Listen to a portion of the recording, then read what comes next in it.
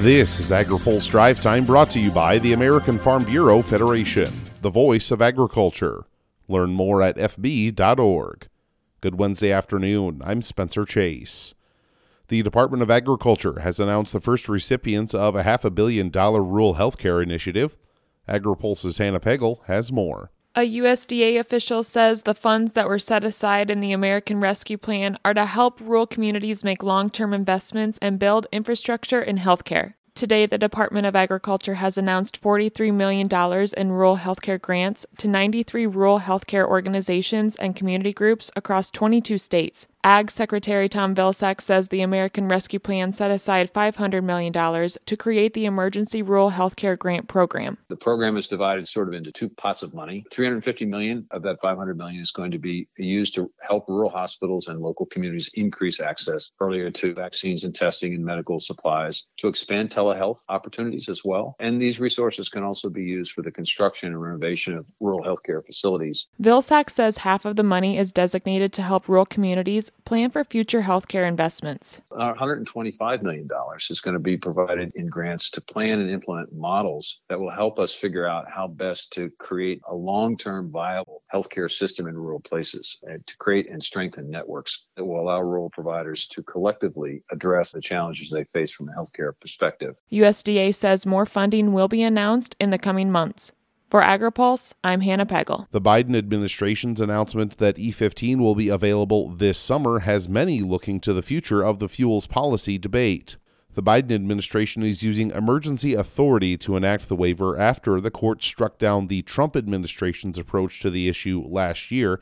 Minnesota House Democrat Angie Craig has introduced legislation to codify the change into law and prevent the need for emergency action.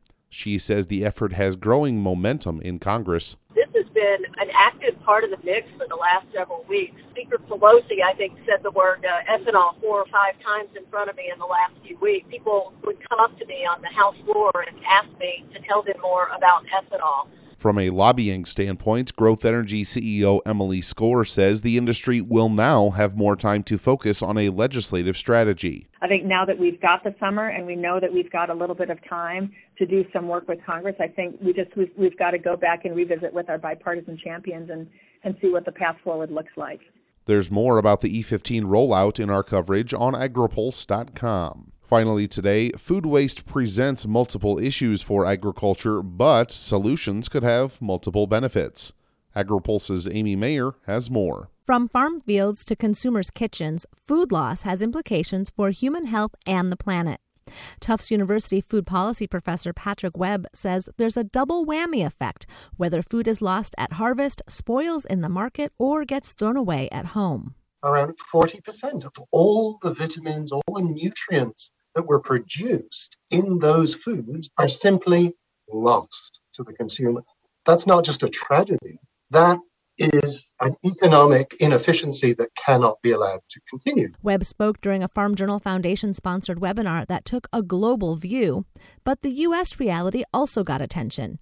University of Alabama Extension agent Olivia Fuller says many of the farmers in her region can't feed their own families. Improved efficiencies would help them financially and nutritionally. If we could just help them get the resources that they need to be able to grow the most food, the most fruits and vegetables that they can on the amount of space that they have. And even with genetics coming into play so that they can pick the best varieties of things that will thrive in our changing environment and changing climate. The discussion included engineering and transportation in addition to farming and food processing. Webb says finding solutions will take all kinds of people. But this is a space crying out for new ideas, innovation, energy, and encouraging governments to make and businesses to make the right investments. Amy Mayer, AgriPulse. Now, here's a word from our sponsor. Today's AgriPulse Drive Time is brought to you by the American Farm Bureau Federation. Farm and ranch families care about their communities. Through the Harvest for All program, Farm Bureau donated the equivalent of 30.5 million meals in 2021. Learn more at fb.org.